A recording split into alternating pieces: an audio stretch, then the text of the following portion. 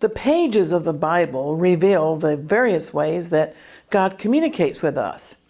There are physical manifestations such as burning bushes, angels, the words of inspired prophets, and of course, the coming to earth of God's Son, Jesus. But one of the most peculiar methods of understanding God's intentions is found in the Old Testament practice of interpreting the priceless stones that were embedded in the breastplate of the high priest. And one of those ancient stones from the high priest's breastplate is reportedly still in existence, resting in a secure bank vault in South Africa. Well, it's an intriguing thought that such an item could be exported back to Israel after all these centuries. And what would this mean as a prophetic sign? What exactly does the Bible tell us about receiving divine guidance from the precious stones of the priestly breastplate? The Jerusalem Channel is made possible by viewer support. Thanks for watching.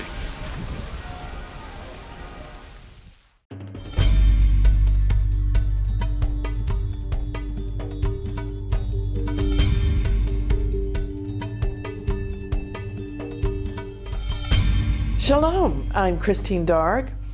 Bible prophecy buffs are admittedly intrigued by frequent claims of the supposed discovery of the ancient Ark of the Covenant, that piece of holy furniture that once was the centerpiece of the Holy of Holies in God's tabernacle and later in Jerusalem's temple.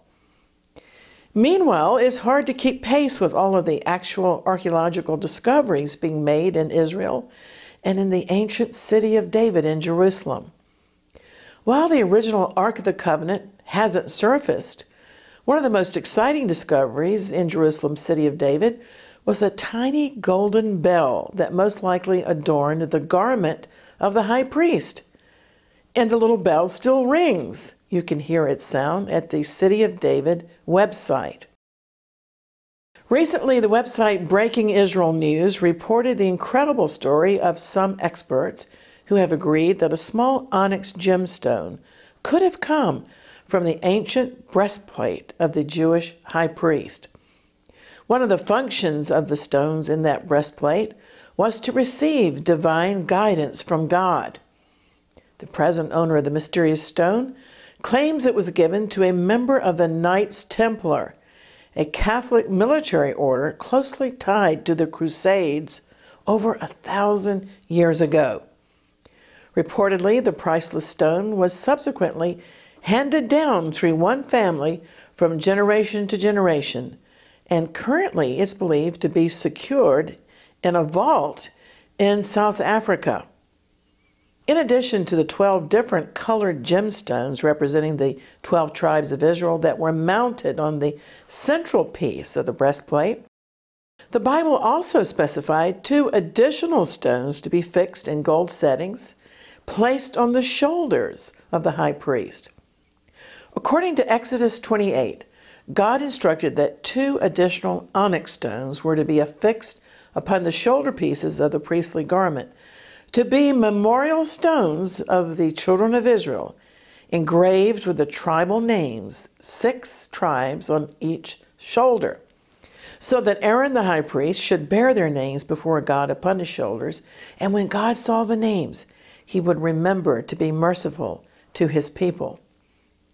The fact that a stone from the breastplate mentioned in the Bible could have surfaced is yet another glimmer from Israel's past that's so intriguing, and most of all, such discoveries remind the world that the Jewish people didn't just arrive here recently, but that their ties to the Holy Land go a long way back to the Bible itself. Most intriguing is speculation that this mysterious stone could have the power of prophecy. It just might eventually play an important role in identifying the priestly caste that will serve in the yet-to-be-rebuilt Third Temple in Jerusalem. Now, hang on for a minute. This can quickly get into the realm of something sounding like the occult. You may ask, How can a mere stone contain prophetic powers? At first, the suggestion might seem to smack of the occult, because for millennia, superstitious legends have been associated with various gemstones and their colors. In ancient times, people used to believe that certain jewels had curative properties or the power to bring success and all sorts of prosperity. For example, it was supposed that if persons only carried an agate stone, they would be sure to win victory over their enemies. So the agate was considered the conqueror's jewel. But we're not even talking about New Age stuff like crystals and pyramid power and so forth. The sacred stones on the priestly breastplate were somehow used for divine guidance and prophecy. And the priestly breastplate was also symbolic of the powers belonging to our risen intercessory high priest, King Jesus. Much discernment and spiritual maturity is required when discussing these matters. Israel's first monarch, King Saul, made the fatal mistake of disobeying God by seeking guidance from a witch. God's word expressly forbids trafficking in the occult. The reason why Saul backslid into the dark arts is because he was no longer hearing from God. As a matter of fact, 1 Samuel 28:6 records that when Saul inquired of God, the Lord answered him not, neither by dreams, nor by the prophets, nor by the Urim, a Hebrew word which generally means lights.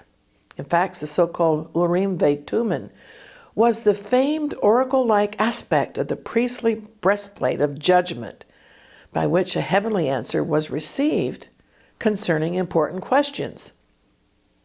Now, according to various Bible commentaries, the object of the high priest was to gain insight on some difficult matter or arrive at the truth concerning a subject that he could not decide otherwise. And also, the breastplate was used to give a righteous judgment in cases in which normal judicial human wisdom was insufficient. For these reasons, the gems are called in Hebrew Urim Ve'Tumin, also rendered in English as meaning lights and perfections.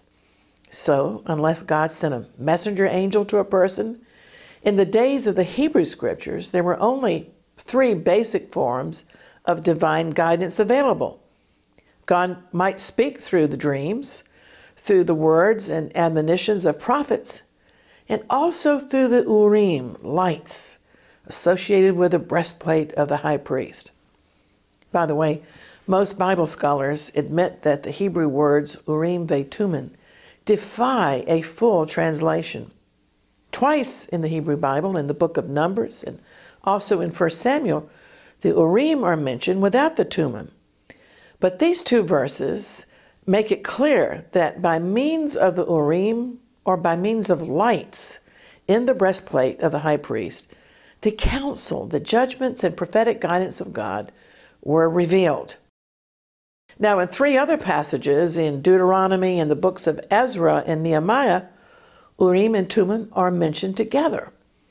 Urim is also translated as fires in various verses in the prophecies of Isaiah and Ezekiel. So it's no wonder that in the New Testament, in Revelation chapter 1, our high priest Jesus stood in the midst of 7 golden candlesticks, and his eyes were described like searching, blazing fires. This is because the lights and perfections of God search into the ways of Israel and the churches. That's why the priest of the Most High could say to the churches, "I know your works." Well, the collection of Jewish law and tradition called the Talmud states that questions were put to God on the breastplate and the stones would light up to give an answer. On a recent visit to biblical Samaria, a Levitical priest amongst the Samaritan sect explained to us that the breastplate was something like a divine computer. He claimed the way the Urim Ve'Tumin worked may have had something to do with the electrical impulses emanating from the high priest's heart. And God simply employed those electrical impulses to light up the stones on the breastplate. That's one theory. In Jerusalem, the Temple Institute's website has another intriguing interpretation, claiming that, according to most authoritative opinions, the expression Urim Vetumim actually refers not to the breastplate itself, but to the mystical divine name of God. The sacred name was written, they say, on a piece of parchment and inserted into the folds of the priestly garment. According to the Temple Institute's interpretation, the presence of the divine name facilitated divine guidance through the shining of specific letters on the various stones. And when Jerusalem was sacked by the Babylonians, according to the Talmud, the Urim Vetumim were lost. Now let's fast forward to modern times, and the Breaking Israel News article mentioned a noted professor in religious studies and archaeology, Dr. James Strange, who traveled to South Africa to study the mysterious semi-precious stone with an inscription visible inside the clear surface. Visible seemed to be two letters purportedly in ancient Hebrew. A gemologist confirmed that the stone had not been cut open to make the inscriptions. The chief curator at Jerusalem's Bible Lands Museum also reportedly examined the stone and concluded that it's a unique, priceless object. The curator noted that the inscription is in the shape of a possible letter, an archaic Hebrew letter bet. And in a notarized report, the curator observed, next to the letter bet, an image of a wolf. Interesting, because bet could stand for Benjamin, and the wolf corresponds to the blessing that Jacob gave to his son Benjamin in Genesis 49:27. And to this day in Israel and on roadside signs, a wolf remains the emblem of the tribe of Benjamin and of his territory. The stone's value has been reportedly appraised at more than $200 million, and an investor is reportedly looking into compensating the owner, an anonymous elderly woman in South Africa. The intention is to bring the stone to Israel to donate to the future temple. Well, there's much dispute as to the exact identity of the 12 gemstones mentioned in the Hebrew Bible on the breastplate. There are up to 30 interpretations of the words concerning the various stones, so I dare not speculate, but just know that the Jewish people are conducting much research and they're diligently seeking discoveries so that a kosher breastplate may be reconstructed.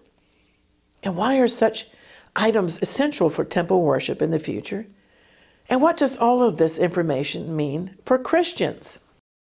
On a number of occasions at the Temple Institute in Jerusalem, I've seen a replica of the high priest's 24-karat gold crown that's engraved with the words, "Holiness unto the Lord." The study of the priestly garments of our Jewish elders, who are, after all, the foundation on which Christianity is laid, is vital and interesting, and should inspire us to long for beauty and holiness in our churches, by contrast to some of the casual and unholy dress and manner demonstrated in pulpits and performance stages in many churches today.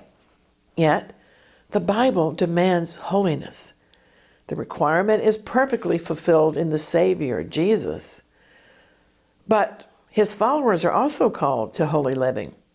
The dress of the ordinary priests was to be of fine white linen.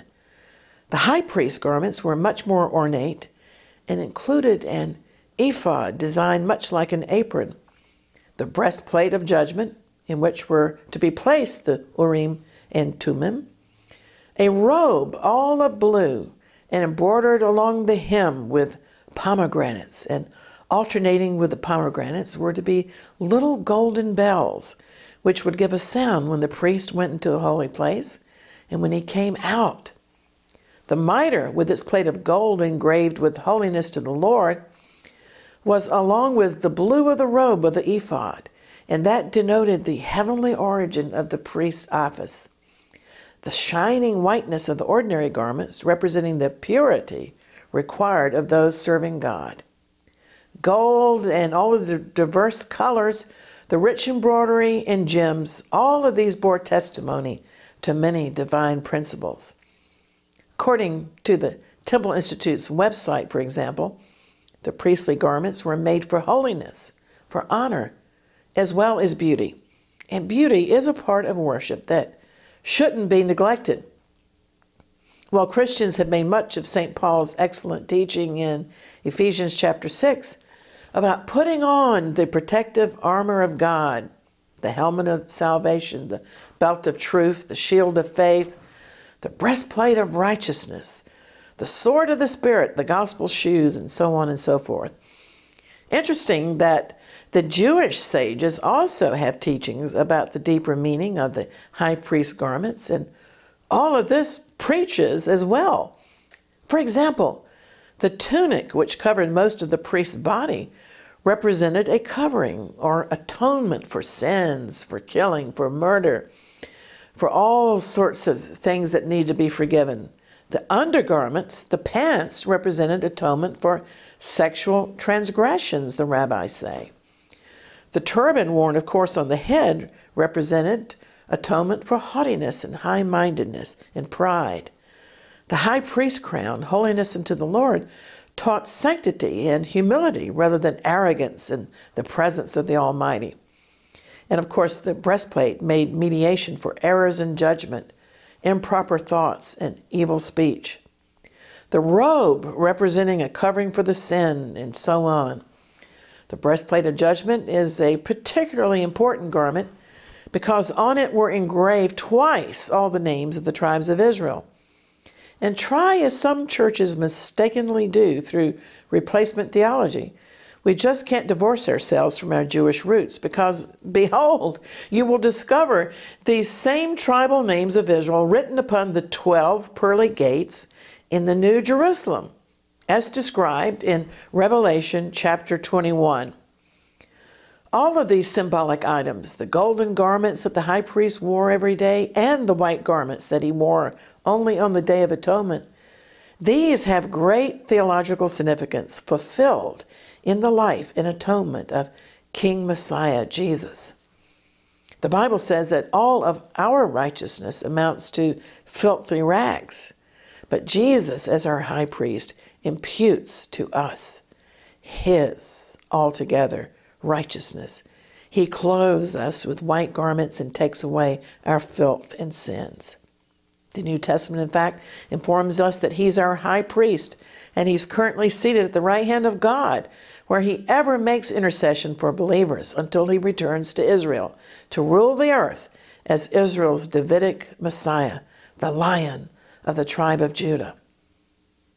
A full description of the breastplate is given twice in the book of Exodus, and from these descriptions, Bible commentators draw useful lessons for believers. First of all, the commentaries note that there are 12 stones in the breastplate, each of them bearing a different name, and each is a different gemstone. And this speaks of the wonderful variety amongst believers. We're not carbon copies of each other, and we're, in fact, uniquely created to walk in ordained path and to do exploits that God has planned for nobody else but our individual selves. The stones are not alike, yet they are all on the same breastplate, and that speaks of the truth of divine unity. We're all different, but we're all necessary and part of the same body of Messiah. Notice also that each stone was not a meaningless pebble, but each was a unique, very precious, costly gem. The commentaries remind us that God's people are costly to him. The Lord has chosen each of us and has paid a tremendous price for the redeemed from the nations with the currency of his own sinless blood. The precious stones, which collectively are called Urim Thummim, on the priestly breastplate, were chosen because they were the most lustrous, light emitters.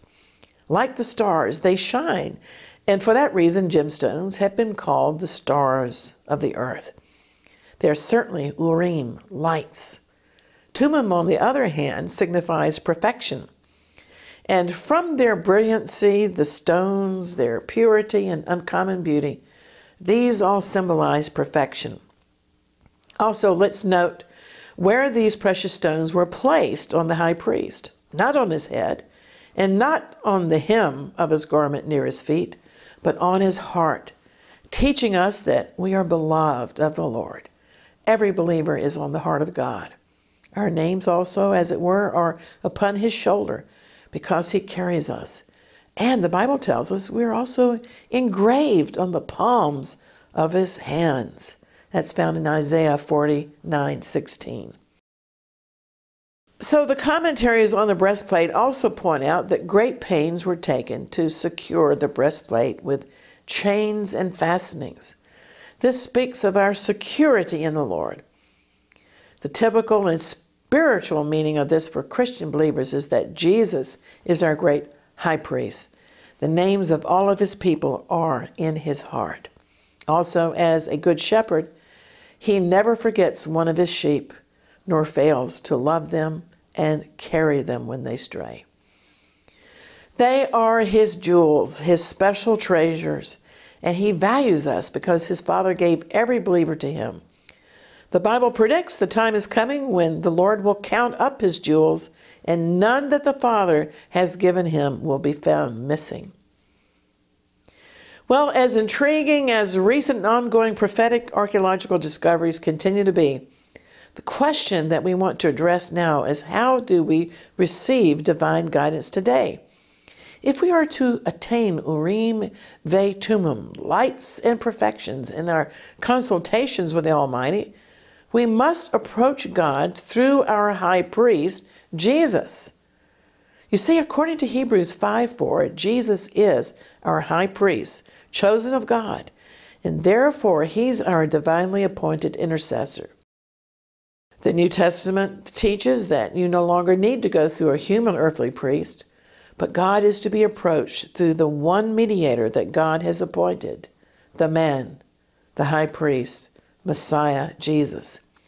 This divine protocol is to approach God through the merits of his Son, Jesus, and Yeshua is, of course, his Hebrew name.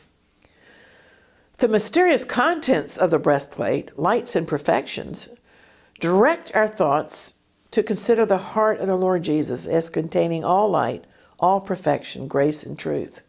Because Colossians 2:3 is an amazing verse that declares, in him are hidden all the treasures of wisdom and knowledge.